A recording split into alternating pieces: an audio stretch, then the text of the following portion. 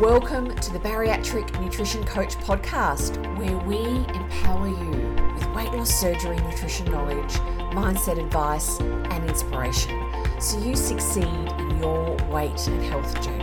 I'm your host, Jane Stoltz, and I am a bariatric dietitian who has helped over 1,300 people on their weight loss surgery journeys. I'm also a solo mum, lover of long walks while listening to podcasts, partial to a glass of wine, and the ocean is my happy place. Join me as I dive deep into bariatric nutrition and lifestyle topics and deliver them to you in bite-sized, palatable episodes every Monday.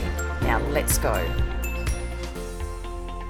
Welcome everyone to episode 11 of the Bariatric Nutrition Coach podcast. And I'm very excited because I have a special guest with me today, Psychologist Georgie Beames. And we are talking about the emotional journey after your weight loss surgery, emotional eating, and much more. Before we dive into the podcast, I just wanted to bring to your attention that Georgie will be sharing some great reflective questions that you can ask yourself about your eating and the emotional reasons why you may be eating at different points through the podcast. So if you would like to record those questions, you may want to stop this podcast now and grab a pen and paper and record those questions when they get brought up. Okay, let's go. Georgie, before we jumped on to record this podcast, and I said I'm just going to throw it straight over to her to introduce herself because she will do a much better job than me. So welcome, Georgie. Thank you, Jane. Thank you for having me on, and hello, everybody. So as Jane mentioned, I'm a registered psychologist, which is 6 years of training. I only work in the area of eating and weight. It's a very complex area that we're going to unpack today on the podcast.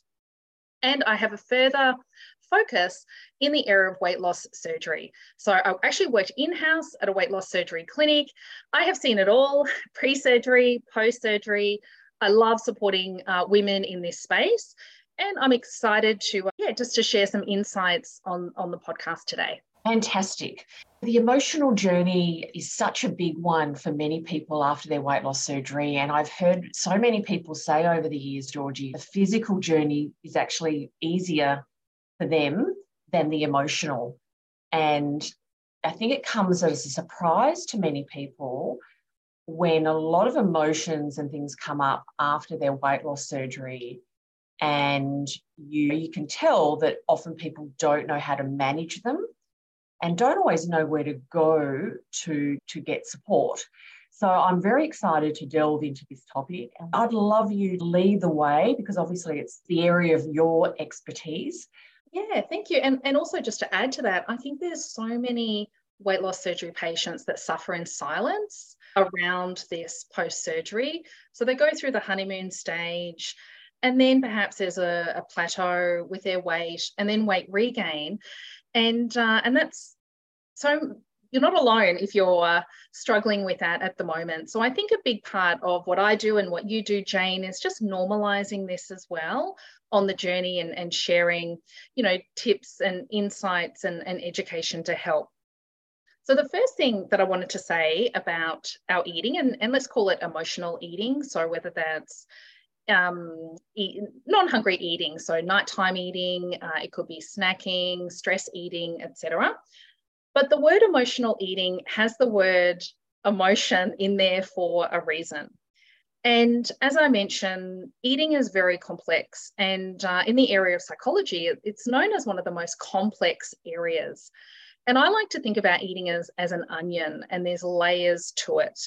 So we just can't abstain from food as well. We need to create a new relationship with it. That's why this area has that complexity that goes hand in hand. So many of the clients that I work with, they say that they eat when they're happy, when they're sad, and everything in between. The biggest trigger that I have found for many weight loss surgery patients is stress and boredom as the two key triggers when it comes to those emotional triggers that can take them to the food. So we need to focus on what we're eating, but also why we're eating. And I sort of see that there's nothing in isolation here. That's why this area of dietetics and you doing what you do, Jane, and the area of psychology really go hand in hand. Now, we also can't ignore the emotional side of our eating because it's coming from our subconscious mind. So our subconscious mind is responsible for around 90% of our eating sabotage, this emotional eating. So this eating sabotage, as I mentioned, it's where we're engaging in that non-hungry eating, whatever that habit is for you, whether it's nighttime eating, grazing, emotional eating, stress eating. So I have worked with thousands of weight loss surgery patients over the years, and I have found that there's always an emotional component to our pattern of eating. Now, the tricky part is it's happening subconsciously, and this means we're often not aware of it. But a big part of why we eat is so we don't have to feel. So we can use food to numb out, we can use food to escape, or even change the way that we feel into something more positive, such as a reward. So I'll pause there because I've got 3 areas that I want to unpack and delve into a little bit more. Yes, the using food to numb out is something that I find a lot of my talk about and really struggle with, particularly I work with women, and most women now are very busy, and it really is something that's really prevalent in my experience in that after dinner evening time. It's become a default way of relaxing and having a bit of a break after doing everything during the day, looking after their family, all the responsibilities have ended. And the way that they have, I suppose, fell into the pattern of relaxing is using food as part of that. So I think that's a really big one that a lot of people listening will resonate with. And if I can just add to that, what I have found is that we tell ourselves the narrative or the story that we're relaxing, and we're using food to do that. But what's actually happening in reality is we're numbing out. And that's very different to relaxing. And how we know the difference is because when we're numbing out, our awareness is in our head. We're wanting to disconnect. We're wanting to unplug. We don't want to think. We don't want to feel. When we're truly relaxed, our awareness is in our body. So think about if you've gone for a facial or a massage or a yoga class, your awareness, you can feel that in the body. Sort of everything feels relaxed and you're not looking for food.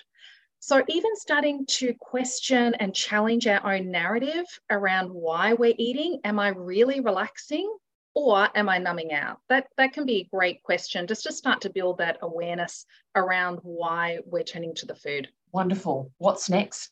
All right, so I've got 3 areas that I want to unpack, and I'm going to share some reflection questions for you all to consider as well, just to dig a little bit deeper.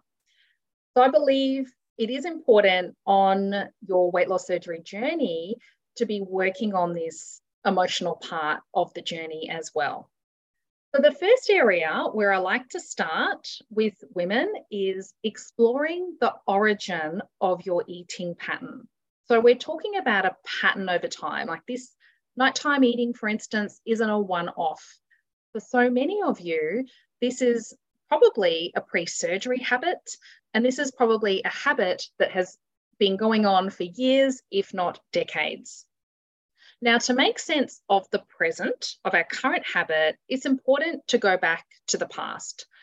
And as I mentioned, we need to really understand why have these patterns of eating been in place for 30 or 40 plus years. And in my experience, there is always a reason why. And for most of the women that I have worked with over the years, this pattern of eating started at a young age. So for some women, it could have been a parent's getting divorced when they were young, or even parents working long hours. It could be competing with 4 other siblings at the dinner table. It could be that you were told when you were growing up that you were fat, or mum took you to your first Weight Watchers meeting at the age of 10 years old. So everyone's got their own story, everyone's got their own experience. But what I have seen time and time again is that this pattern of eating, when it first started, was a way of helping us and protecting us. So it was like a coping strategy. And again, as I mentioned, this typically happens at a young age, whether that's below the age of 10 or those teenage years. And this is really when we couldn't process perhaps these emotions that were happening, these big feelings, or even processing and unpacking what was happening around us. So then eating serves as a protective element. So eating soothes, eating helps us to escape, eating helps us to numb out and not to feel, or helps us to feel safe or feel loved. So ultimately, though, we are craving a feeling from the food. We're not craving the food itself. We tell ourselves that we love chocolate too much, and this is why we need to have it at 9 o'clock every night. But what we're truly craving is the feeling that the chocolate represents, whether that's safety, connection, relaxation.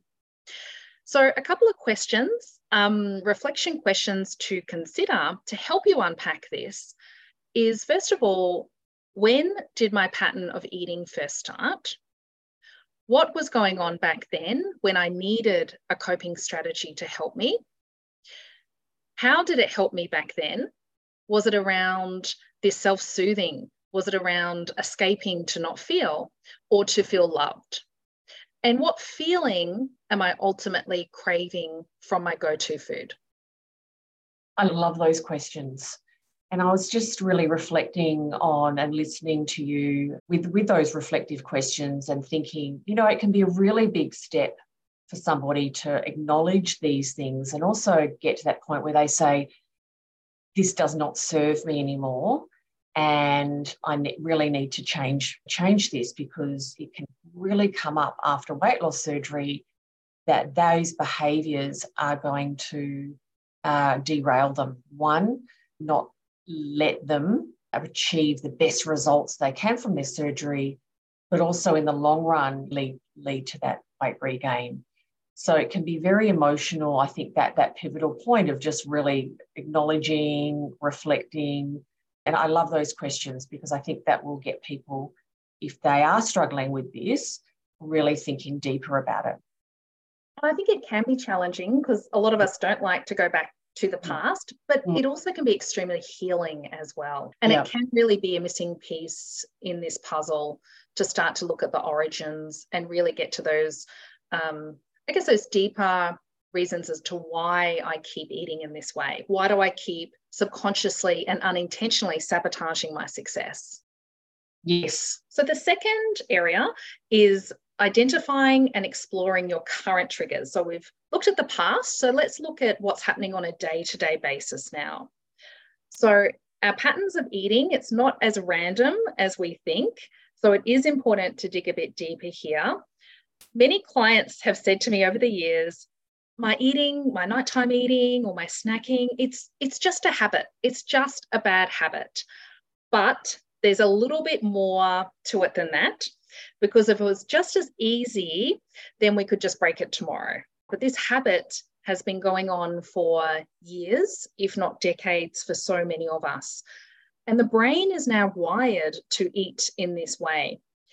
So I invite you to consider, when do you grab the food? What is your pattern?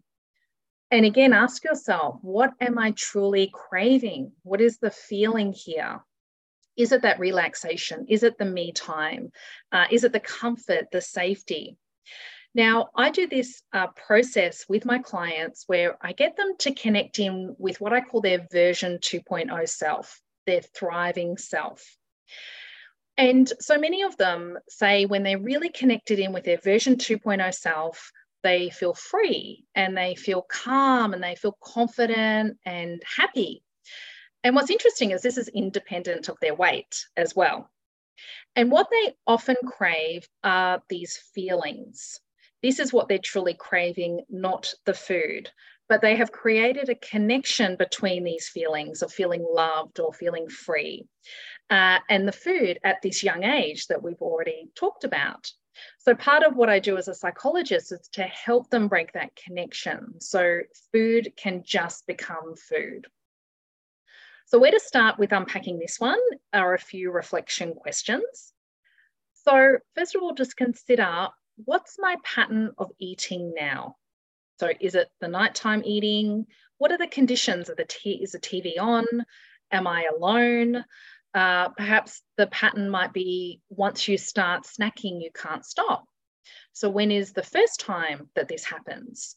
Where are you? What's going on for you? Are you alone? Are there people around? Also consider your weekday eating versus your weekend eating as well. Is your eating at the weekend different to during the week when you're perhaps more busy at work, in your routine, perhaps with the kids? So the next question is, am I eating to avoid an uncomfortable feeling or thought? And what can be really helpful is right when you have a big craving, is to actually just take a step back and place your awareness in your body. So the easiest way to do that is just to place your feet firmly into the floor. It can literally take 2 seconds. And just ask yourself, like, how am I feeling now? Is there an uncomfortable feeling present? Am I feeling a bit stressed? Am I feeling anxious? Am I feeling overwhelmed? And even you can rate this on a scale of 1 to 10, just so you can start to see what's driving you to the food. And then you also might ask, am I eating to change how I'm feeling? Because I'm trying to feel better. So are you trying to seek a positive feeling? Because we know reward eating is quite a big area of feeling like you deserve a treat or wanting to feel loved or appreciated. And then finally, what am I truly craving? Again, is it that freedom? Am I craving just feeling relaxed and at peace? Is it around feeling happy? And this is going to really help you to dig a bit deeper and identify why you're eating. Fantastic. They're great questions, because you can't change things that you aren't, or you can't work on things that you're not aware of. And I think that also, just to add, Jane, often we can see our eating as just being a little bit robotic on automatic pilot. And this is what happens when we are caught in this habitual way of eating. And we don't often appreciate there's deeper reasons, deeper emotions going on. So that's why having these questions can actually unpack that, because day to day, we're not as in tune to say, oh my gosh, I need to relax and I'm now going for the chocolate. It just all of a sudden, you're just grabbing the chocolate and you're eating it. Yeah. So I just wanted to just let people know as well that we don't often have these insights in the moment about these deeper reasons. It's only when we reflect and unpack. Great. It's something I work with my clients on, is kind of stepping to the side, so to speak, having a quiet moment, sitting down and really thinking about where they are in their journey, what's working well, where do they see opportunities to improve. And reflection is probably not a default thing that often we do, especially if we're uncomfortable and we don't like where we are at or what we're doing. Human nature is to launch into solution, solve, feel better. But there's so much value in reflecting and deciding, or getting greater insight, and then deciding what you do next. Fantastic. And then the third area is around our feelings leading us to the food. So I want you to consider, how do you want to feel? And we're going to take this one step further, because what I found is that we're very good at focusing on what we don't want. So we have that negative narrative. I feel consumed by food. I feel like a failure. This isn't working. And it's actually quite difficult to articulate what we do want. It's harder than what you think. Our brain is really more wired towards the negative, and we are problem-solving machines for survival reasons.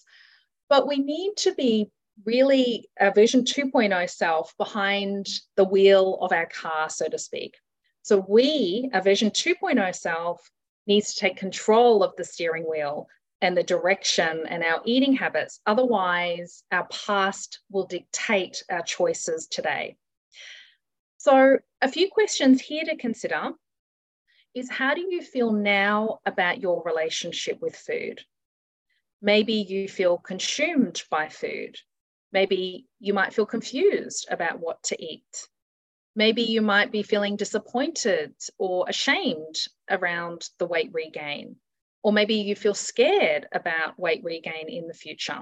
So that's what I call our version 1.0 self. This is often the pre-surgery self, the pre-surgery thoughts and feelings. And after surgery, it's important that we start to upgrade our mind to match our body and our energy and the health benefits after surgery, which is what I've mentioned calling our version 2.0 selves, our thriving self. So I want you to grab out the journal, as you probably have been doing, and really write down, how do you want to feel now? Do you want to feel calm? Do you want to feel connected? Do you want to feel more present? Maybe it's feeling safe or motivated or feeling strong or feeling whole. And really unpacking that and getting clear on what is it that you want. Where do you want to move towards? What does that look like for you? Because so many of us are really too focused on what we don't want. And taking that one step further, what's one thing that you can do each day that really steps you into this feeling, this version 2.0 feeling? So if you want to feel calm, because maybe you might be a stress eater, what can you do each day, and especially at that key time that you experience those cravings, where you can feel more calm? Because our feelings determine our behavior. So if you feel stressed and you have a pattern of stress eating, you're just going to keep going straight to the fridge on that automatic pilot, as we've talked about. So what is it that you can do to feel calm? One thing. I'm all about doing one thing, small thing, and doing it consistently for you to feel calm. Because when you feel calm, you're not looking in the fridge. You're not looking to shovel down that food in a way that you might have if you felt stressed. It's a very different way of eating when we feel calm. So what might that look like for you? Is it about going for a walk around the block? Is it about just going outside, out in nature? Maybe it's a quick meditation or some deep breathing, getting out of your head, getting into your body, putting some music on. Come up with a couple of really quick strategies, maybe even a minute. You could even have one that's a minute long with some music, have a bit of a dance around to your favorite song, maybe some longer strategies, and play around with it and try it out and just notice how you can change how you feel. Yeah, I love that.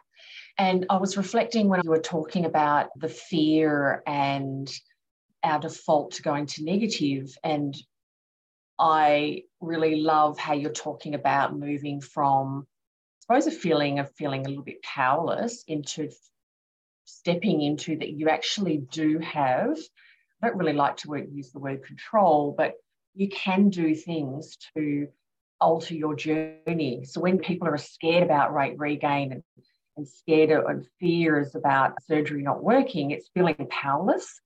And I do want my clients to know that there are so many different areas of support, education are available to help them feel powerful and feel that they are in charge of their own journey, not just whatever happens to them. Does that make sense? 100%. And if we stay in that powerless place, it just becomes a self-fulfilling prophecy, our fears. And also when we feel powerless, we make decisions in alignment with feeling powerless.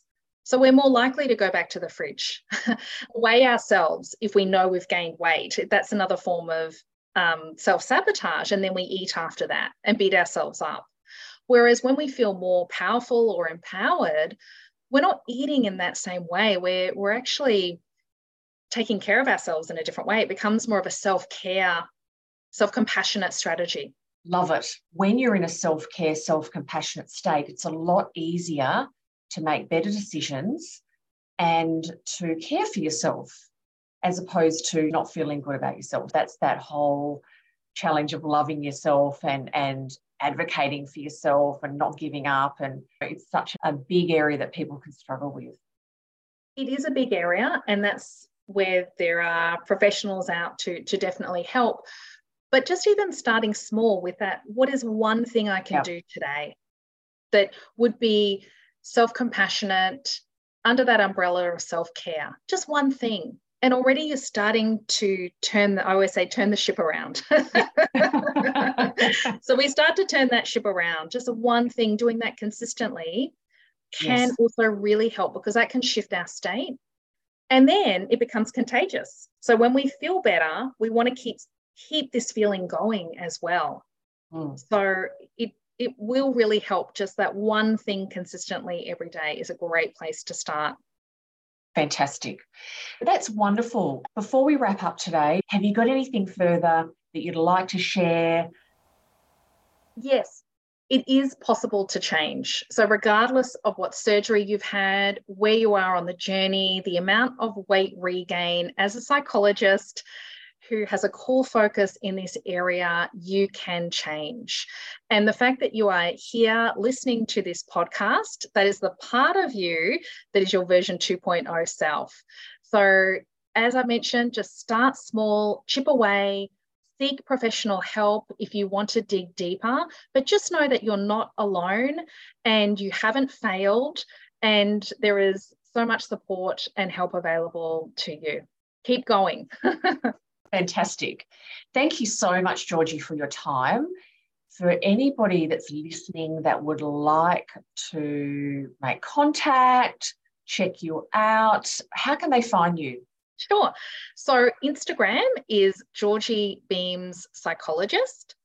And my website is also a great resource, which is georgiebeames.com. And that's BEAM for Mary, ES for Sam. georgiebeames.com. Fantastic. Thanks so much, Georgie. Thanks, Jane. Thanks for having me. Thanks, everybody. Thank you so much for listening to this episode.